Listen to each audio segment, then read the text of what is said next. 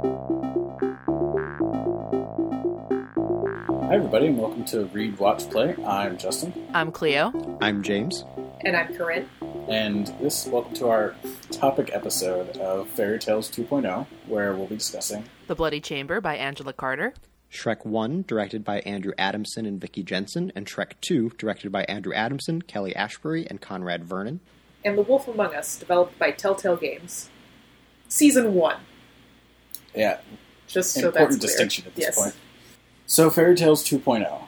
So, like every topic episode, this is going to be spoilers abound. So, if you would rather not have spoilers for any of these pieces of media, go and read, watch, or play them first, because we are going to be talking about everything in whole here. Everything is fair game.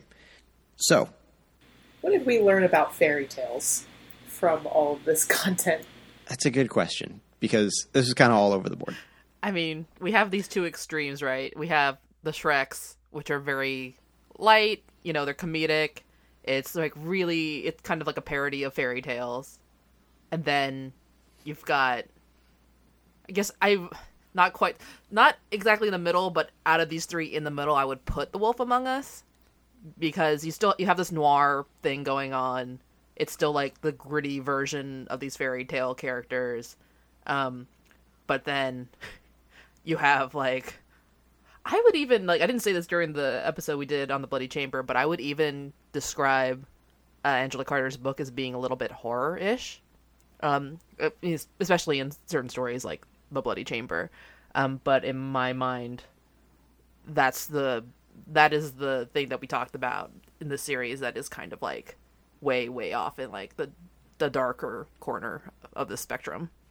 Yeah, I would agree with that. And I mean, it's a little bit kind of trite at this point to be like, oh man, did you know that the original fairy tales were actually really creepy? But on the other hand, it is, obviously that's not a new insight, but it is worth pointing out that at the end of the day, I think that thing where, Cleo, you brought up, that you could describe the Bloody Chamber overall as having, at the very least, let's say, horror undertones. Let's even kind of scale it back as much as I think we can.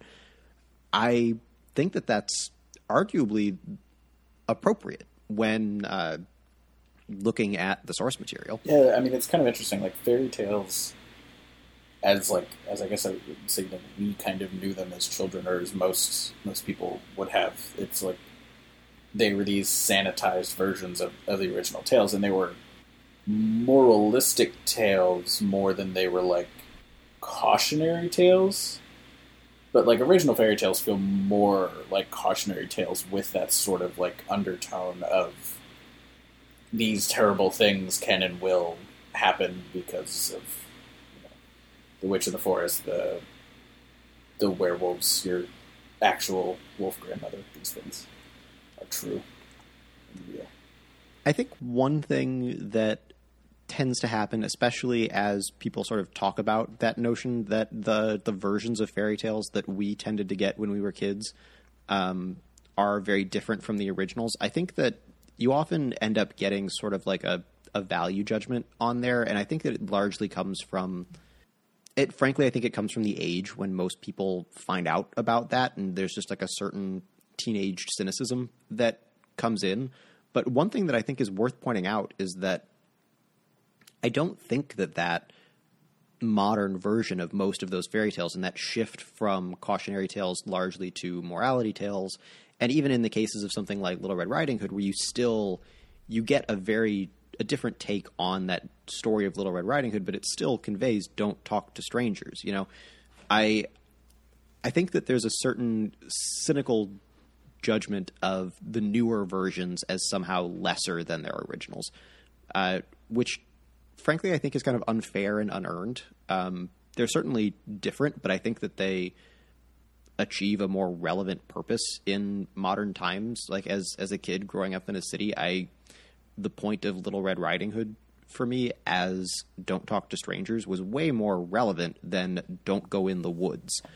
So it's something where I do think that those sort of updated versions, not in the sense that we looked at them, but in the sense that we kind of got them as kids, are kind of unfairly derided, which I was thinking about a lot as we were going through these, because it made me realize that, we called this topic Fairy Tales 2.0, which sort of suggests that this is the second major version of them, which is not really true, right? Because fairy tales are under pretty active development, to use our kind of, I don't know, the equivalent of our numbering scheme, right?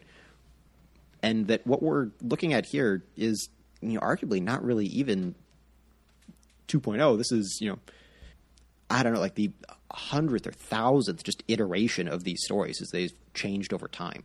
I will say one thing that I've just thought of when we're talking about like what connects these.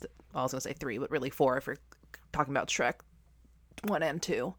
One of the things that connects all of these pieces of media, that's kind of, I would say, fairly distinctly separate from the original source material, is that all of these pieces kind of tackle in some way or another toxic masculinity. Oh, sorry. Like that seems to be. I thought I had it. I'm sorry. That was me. I thought I knew where you were going with that. But because like with Shrek, that's probably the one that touches on it the most lightly. But certainly it's like the subject of many of the Angela Carter stories, or at least, the Bloody Chamber and a few of the other ones. And then with Wolf Among Us, you have, more predatory characters that are male. And then it's interesting because if you think about the original source material, the warnings tend not to be so much about like, watch out for men because they're dangerous. It seems to be more, I don't know, that's kind of less of the focus, at least in my mind. Given, again, there are like a million different versions of every single fairy tale out there. But that's something that I kind of appreciate about more modern takes on these original stories. Yeah, I would agree with that. I think even looking at the Shreks, where I agree that it is handled the most lightly, and where I think that you get into some of the... I think within Shrek, you get into some interesting stuff where it's unclear to what degree those movies are kind of implicitly giving some of those things a pass. Again, not explicit. I think largely speaking, the moral of the movies is, you get a character like Shrek or a character like Fiona's father sort of like moving past some of that kind of the toxic masculinity of it, but that it also does sort of kind of give you a wink, as it's just like, oh, like it's charming, but better to move past it, as opposed to like, nah, this shit's bad. Which again, I don't, it's really hard for me to like actively get into the politics of the Shrek movies, because I think they're kind of all over the board when it comes to that, again, with the exception of class struggle. But yeah, I think that it's definitely there though. Like it's certainly through a lot of Wolf Among Us, though I do wonder if it's in Wolf Among Us incidentally, because noir, which I think is just chock full of that shit, whether it's trying to make a point about it or not. But yeah, no, I think you're absolutely right. Well, I guess you would probably know better than any of us, James, if it's in the Wolf Among Us incidentally or not. I mean, does it appear in the Fables comics? Like, I would say it appears in the Fables comics in the same sense that it appears in just all culture, because it's unfortunately just like a non-trivial part of the world. Okay, is it engaged with to any degree in any way in the Fables comics? Lightly. Okay. Some. Not explicitly. More in that sense that we talked a little bit about during the Fables episode, the Wolf Among Us episode, where we said like, well, Beauty and Beast are kind of a weird point in their story arc, because a lot of their story arc does kind of involve sort of dealing with the ramifications of like, we used to be royalty and we were accustomed to a certain standard of living.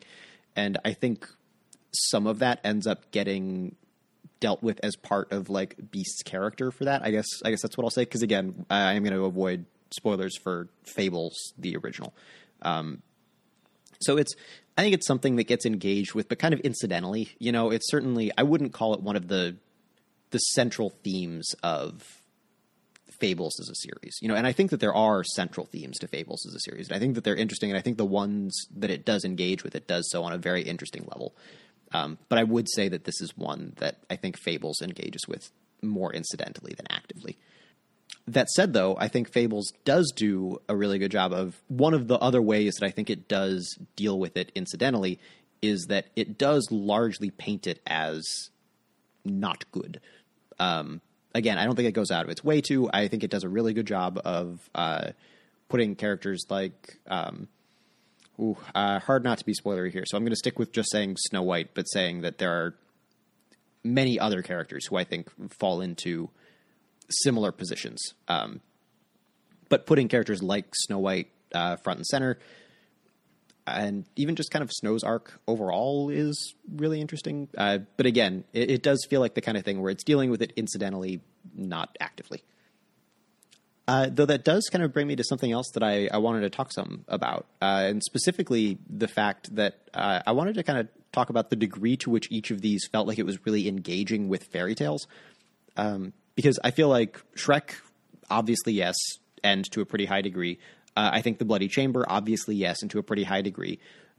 And I think they each sort of take a version of those fairy tales and try and do something new with it. I think Angela Carter takes a lot of that older sort of scary horror notion of fairy tales and maps those onto a lot of really interesting ideas. I think that Shrek takes, frankly, a lot of those lighter, more kind of, Justin, as you put it, sanitized, or even just kind of more sort of happy-go-lucky versions of fairy tales and does something new and interesting with it. But the thing that I thought was really interesting was the fact that The Wolf Among Us, at the end of the day, feels twice removed from fairy tales, right? Because it feels like The Wolf Among Us is engaging with Bill Willingham's Fable stories, which are themselves engaging with fairy tales. But I was wondering how much everyone thought The Wolf Among Us specifically feels like it was engaging with the fairy tales themselves rather than the Fables universe. I feel like The Wolf Among Us takes these kind of abstract versions of these fairy tale characters and places them in this other universe, and that's kind of it as far as it goes when it comes to exploring fairy tales. Because we're not the story arcs, for example, episode to episode, or even just overall with that game, aren't super reflective of the way that fairy tales usually unfold. Or, it doesn't have that feeling. The characters are they vaguely resemble their source material. But other than that, it's that's about as deep as it goes, in my opinion. I was going to say that, we've already said it, The Wolf Among Us is a noir story. It's not a fairy tale story, it's a noir story using fairy tale characters. I think that it's easier to see the engagement with the source material in Shrek because, Shrek is, for all intents and purposes, a love story, which is something we're familiar seeing with fairy tales. Maybe not fairy tales as they originally were, but certainly fairy tales as they've come to be now. And then The Bloody Chamber feels like a fairy tale because it more closely follows the style and the storytelling of classic fairy tales in their original darker forms. So because we haven't seen this great retelling of all the classic fairy tales as noir stories, seeing fairy tale characters and a noir and a noir style of telling a story doesn't really jive as being especially fairy tale-y. Although I'd be really into having all of the classic fairy tales reimagined as noir stories, each one individually, not all mixed together. Right. That would be rad as hell. I've said rad as hell 3 times today. Were you not? Did you not grow up with the classic noir fairy tales? The huntsman and the case of the missing diamond, and when he's down on his luck and he's out in the woods with all the other the huntsmen who have been put out of jobs, and you've got the oil fields off in the distance and the flying cars. That's more sci-fi noir. But listen, I think that we got to put another idea in the read, watch, play IP bucket and start thinking about retelling all fairy tale stories as noir stories, because that would be really great. I was trying to think of a way to mash up noir and fairy tales, and none of them are good. No, there's noir a winner in there. tales is not really any, and then there's like fairy noir, and like that's kind of interesting. Hard-boiled fairies. But yeah, so I don't know. I feel like I thought that was really, that ended up being a really interesting, I thought, takeaway to this. And again, I think that, Grin, you're exactly right, where it feels like it's, or just in general, that The Wolf Among Us is engaging with fables, not with fairy tales, and that it is fairy tale characters is kind of incidental. I think that even kind of shows through even more with the fact that the characters that it chose to bring in that were not part of the original Fables universe are all more urban legends than classic fairy tales per se. Oh, is Bloody Mary not a Fables character? No, not generally. Jersey Devil and Bloody Mary, I think, are unique. I'm gonna admit to everyone that Bloody Mary was kind of hot. I know she was like definitely like psychotic and very bad, but she was kind of hot. No, she's a femme fatale. Well, Sort of. no. No. She's the gun that comes mysteriously out of the shadows to point at the protagonist's back halfway through the movie. And she is a sexy version of that, I guess. A sexy gun. Yep. You know, that's what I went as for Halloween this year. Ah. A sexy gun coming out of the shadows to point at the back of a noir protagonist. Yeah. Really specific. How many people got the costume? You know, it turns out it's one of those things where it's very specific, but it's also just like very totemic. You know, it just kind of speaks to something that everyone just kind of understands right away.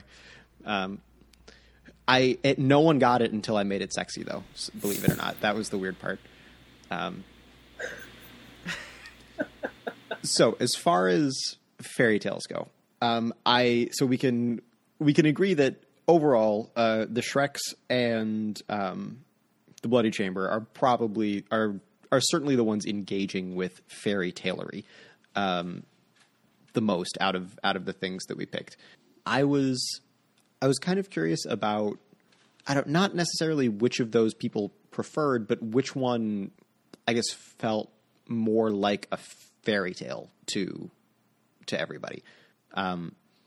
Was kind of my follow-up to that initial thing of saying that, like, it seems like it's not Wolf Among Us, but given the two that do seem to be engaging directly with fairy tales, like, which of these feels more like that? I mean, on the face of it, I feel like it's got to be Bloody Chamber and the rest of the stories, right? Like, Shrek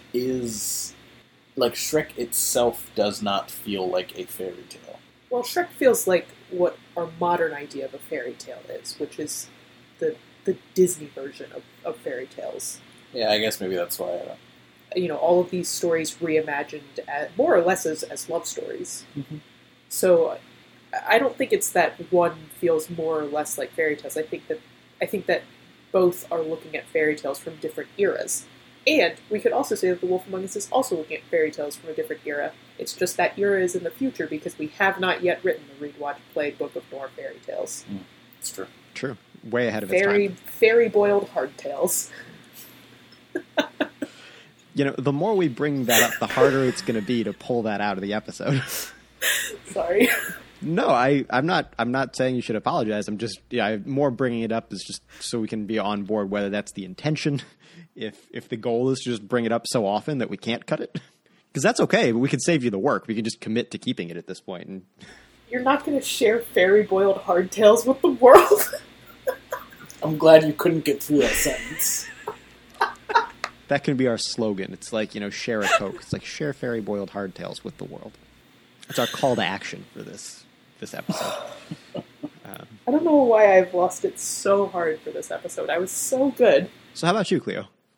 Was there kind of one of those two that feels more like a fairy tale to you? I mean, definitely Bloody Chamber, because, Bloody Chamber is written to be kind of stylized similarly. I mean, the flow of it is similar to that of a traditional fairy tale, in that it's not that it's like this thing happened and then this thing happened and then the end this thing happened, but that is kind of like the, so in my mind, Shrek, both of them are like Hollywood fairy tale, right? Like it has to follow kind of a more traditional movie structure in order for it to really work as a film, unless you're going to be like experimental, because you do have fairy tale films that are much more like the actual source material. Like you have the original Beauty and the Beast, which I feel is much more faithful in spirit to the original Beauty and the Beast than anything since then. Are you talking about La Belle et la Bête? Yes, that is the one I'm speaking of. And then you have some weird artsy film versions of Bluebeard. One that I also, because Bluebeard's originally a French fairy tale. I believe the one I watched was French, and it was kind of like, it was just really weird. Like not bad weird, but like kind of like surreal. It's very French. And I'm trying to think of other adaptations that are kind of out there, but Shrek had to be, it was a kid's movie. It has to be appealing to kids. Kids are kind of used to a certain structure in films, and also successful films in general follow certain beats. And that's just kind of how it is. Like popular movies kind of follow that way. Angela Carter's stories are much more kind of in tune with how fairy tales originally are. Given, I think her stories are more insightful, but they read relatively similarly. And I'm trying to, I almost want to ask the normal question of like, which universe would you want to live in? But like, no one's gonna say, oh yeah, Bloody Chamber, or Wolf Among Us, because everyone looks like they're living in gross fucking apartments. But also, I don't know, I feel like I'd go crazy living in Shrek World. Oh God, yes. I mean, can we say? I guess Wolf Among Us is just our world, right? Well, it's like, it's pre-Giuliani New York, pretty much, with like this weird fairy tale section. Yeah. The thing that is hardest about that for me is, again, just having the context of the rest of Fables doesn't necessarily make it like better or worse, but it's the kind of thing where I'm like, ooh, but I don't know how I would feel about living, and like, even if it's like, oh, you'd be like living in Fabletown, I'd be like, oh, but like, I know that there's like this, and this involved, and it's just not helpful to this conversation. I would say I'd be really frustrated living in the Wolf Among Us world, because I just yell at everybody to get a goddamn job. I'd become a Republican if I lived in the world of Fables. Nope. You don't follow that. No, it's not that. I was gonna there's a, you know, it wasn't a good enough joke to make, and it's not a good enough joke to explain. But now we have to hear it. I was going to make a joke about birth certificates, which is the not necessarily hand wavy, but is the canonical reason why many of the Fables can't get Mundy jobs.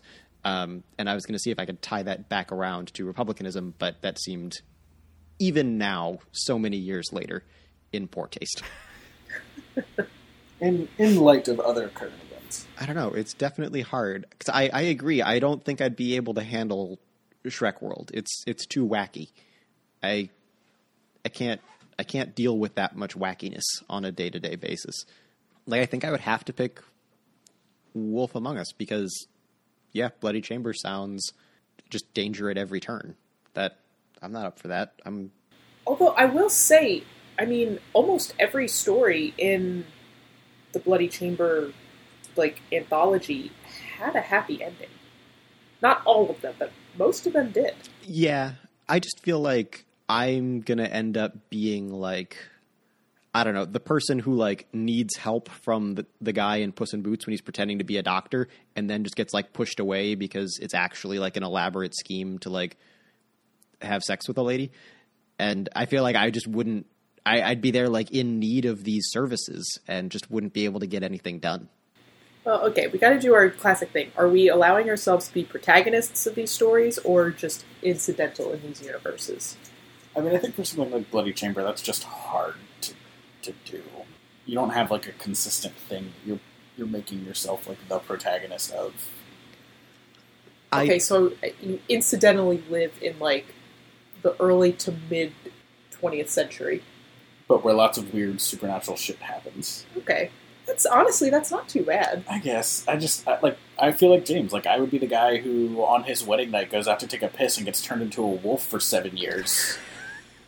And, I like... I feel like if we all learned how to seduce wolves, then we would be okay. That's a key skill. And key skill. maybe that's just the argument, right? Just if you can get that down, then you can get by.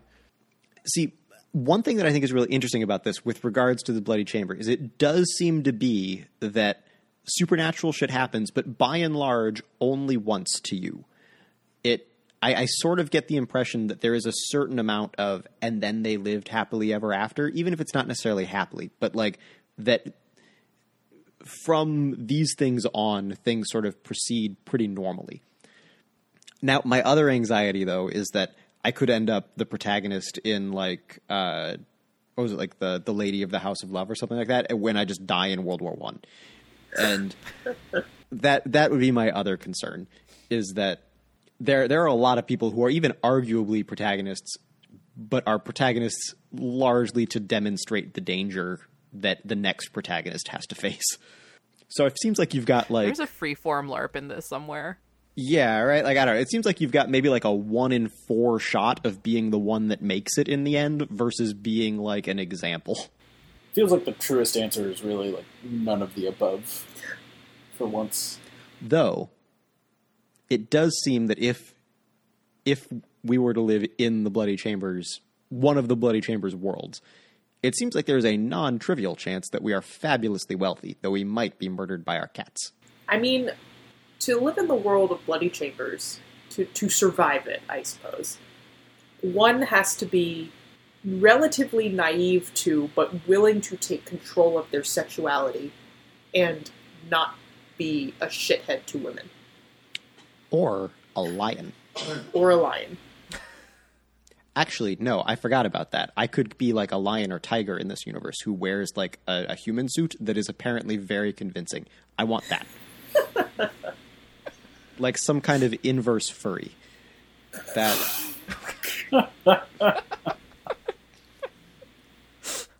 Yeah. I feel like we should have titled this series Inverse Furries. It is... I was going to say it's not too late, but it is in fact too late. I mean, it is kind of a recurring theme, isn't it? A little bit. In all of our episodes. I would challenge a listener to go back and listen to the entire series and see if they can find this theme through just from day one. Okay, so honestly, I'm warming up on the Bloody Chamber as an answer. Yeah.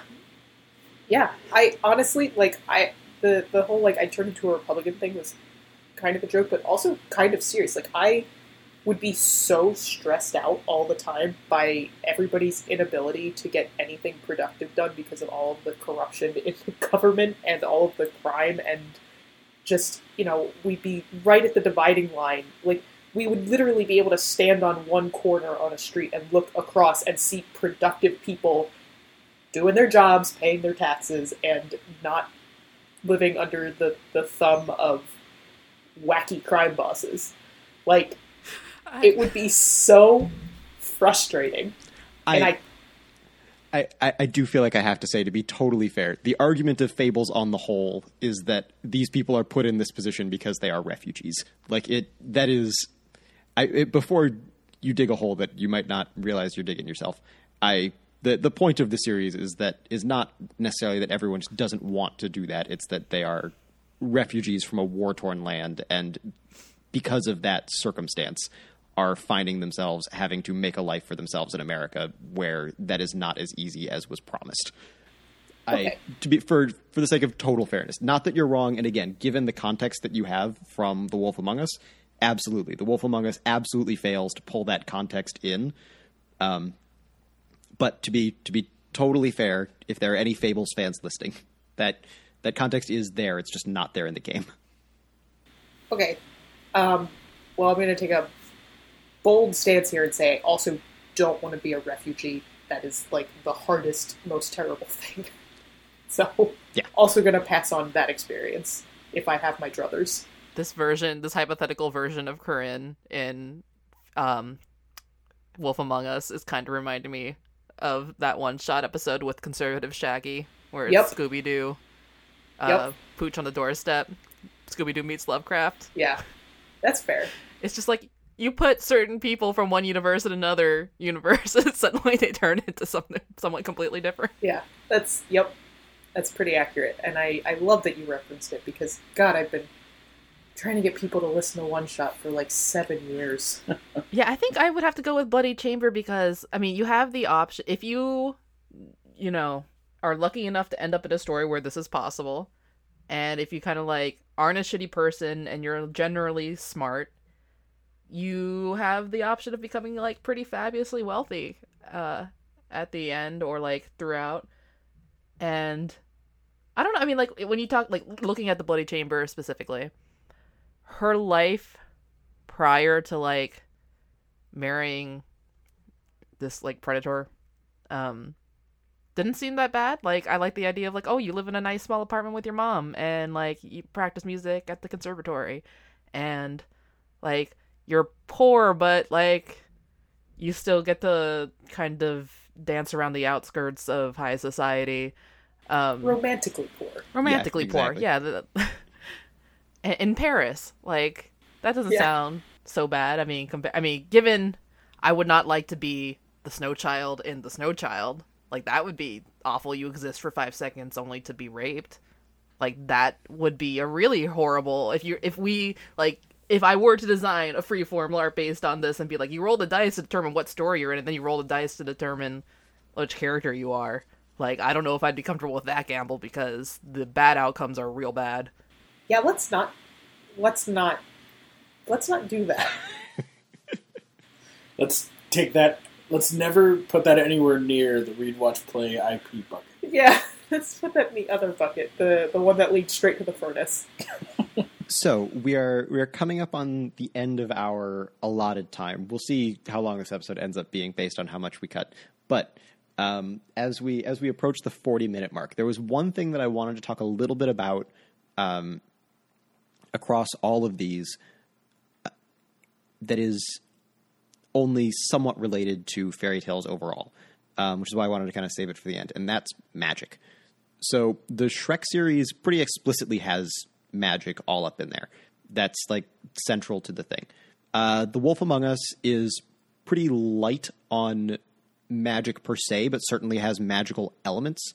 You're not dealing a lot with explicit spells, but you have enchantments, you have curses, etc. And I would go so far as to argue that the Bloody Chamber, while generally kind of rooted in a certain realism with, things, again, like obviously like werewolves sort of creeping in at the edges, I would argue also has like a certain level of magic to it, even in its most down-to-earth stories.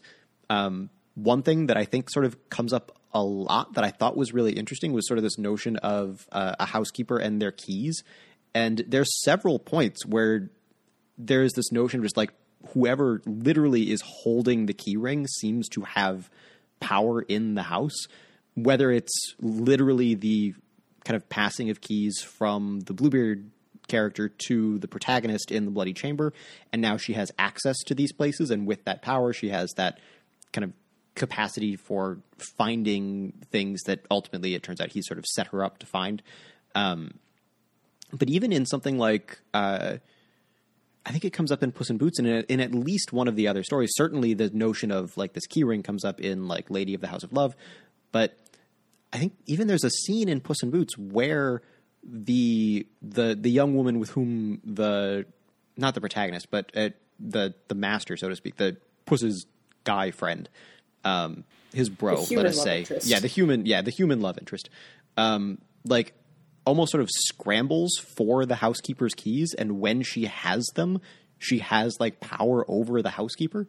It seems very emblematic, and but it does seem that there is like a certain magic that goes through the stories, even the more mundane ones. I was really curious about just what other people thought of that, and like the role of magic in fairy tales, even like the role of the fantastic in fairy tales. Like even say the Bloody Chamber itself, like we talk about that as a fairy tale because it feels like Bluebeard, and it's obviously inspired by Bluebeard, and because it's part of this collection. But there's not a whole lot in it by way of fairies, so to speak. That sort of fantastic twist. Well, there's the bloodstained key and the mark that never leaves her forehead. True. Yeah, that's true. That's definitely in there. I think that each story kind of has its own sort of discrete, explicit example of magic. Maybe not necessarily always explicit, but I feel like there's a discrete example of magic in each story. But a lot of them can be, I guess, more subtle than typical fairy tale magic. Certainly more subtle than Shrek. Doesn't take much. Yeah. One example that I really enjoyed, I think this was in Mr. Tiger, is where she has like a literal like automaton. And like obviously like the primary magic in that is that this tiger's human suit has convinced everybody that there is not a fucking tiger behind it. And I suppose the tiger can talk, but mainly the deception.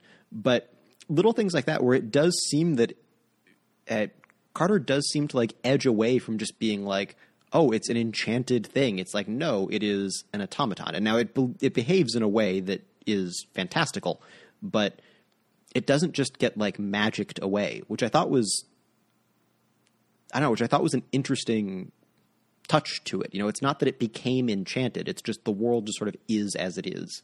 And that way that it is a bit fantastic, It's weird because like in the Bloody Chamber, in all the stories, I feel like, and this is kind of true for most fairy tales, where it's like the magic is rare, I'll say, a lot of the time. Like it's not like everybody's not like a mage, but like it's also accepted for the most part that like, oh yeah, this is a thing that exists in our world. So it's not like when it happens like, oh my god, my reality has completely been shattered.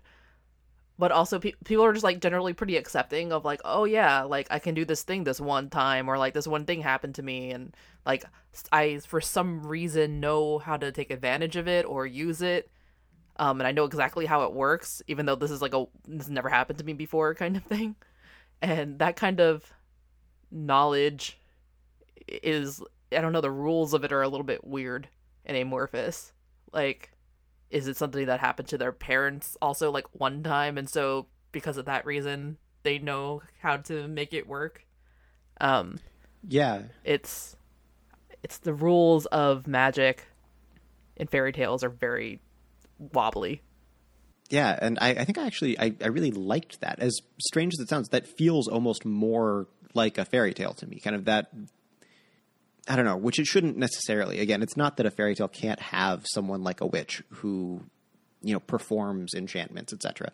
But that sort of notion that there are fantastical elements to the world, I don't know, that feels very much in line with me with what a fairy tale is. That you find these fantastical elements as opposed to something fantastical occurs. Again, like in Shrek, where there are like enchantments being cast, etc. And it's weird because I don't know that I'm necessarily justified in feeling that way, but it's definitely, I don't know, the gut reaction that I have. Did anyone else get that? What, that magical realism feels better than explicit spellcasting? Or even just that it feels more appropriate to a fairy tale specifically. Because I can say that, yes, generally I do prefer magical realism, but that's, I guess, a separate taste thing. But in this case, just that it felt more appropriate to the style of storytelling almost. I'm inclined to agree. I mean, most fairy tales, I don't know, everybody plays a straight man in fairy tales. Everybody just accepts all the things that are happening unquestioningly, even if it's like, if you can feel a pea at the bottom of all of these mattresses, then you're a princess. Like, fairy tale logic is definitely a thing, and it feels like magical realism falls in line with fairy tale logic more than explicit spellcasting does. Also, I kind of think of it like, I don't know, fairy tales, like the idea of being able to think of yourself in the shoes of a protagonist in most of these fairy tales. Like almost the idea in a lot of them is this idea of self-insertion, to be able to believe in yourself in the role of the main character. And magical realism is almost makes that easier. Like that you're putting yourself in a world where this feels normal and commonplace and only a little bit weird, versus being like magical spells and like definitively like this is a weird other thing, you know, as opposed to something just being like slightly supernatural and everybody kind of accepts it. It is one of the things that I think ends up being interesting about fables in general, but more specifically The Wolf Among Us, where just it almost feels like, because it is a concentration of fantastical elements, that it almost feels like it's bordering on too much. That makes it, that sounds more not judgmental, but like critical than I mean it to be. But I think it is one of the things that I think ends up being really nice about the Bloody Chamber, is that while there are fantastical elements, it's usually limited to a couple. You know, it makes them feel special almost. You know what I mean? I just keep thinking of like all of the people in the like quote unquote universe of the Bloody Chamber and all those other stories. Like everybody who manages to live to like their 70s or 80s, just they all have that story. They just gather around and like share their stories of that one time something happened. I believe it. Well, speaking of getting on into 60s and 70s, I would say we are approaching the usual point where we would call time for one of these. Is there anything else that anyone wants to get in under the wire? I think we covered pretty much everything.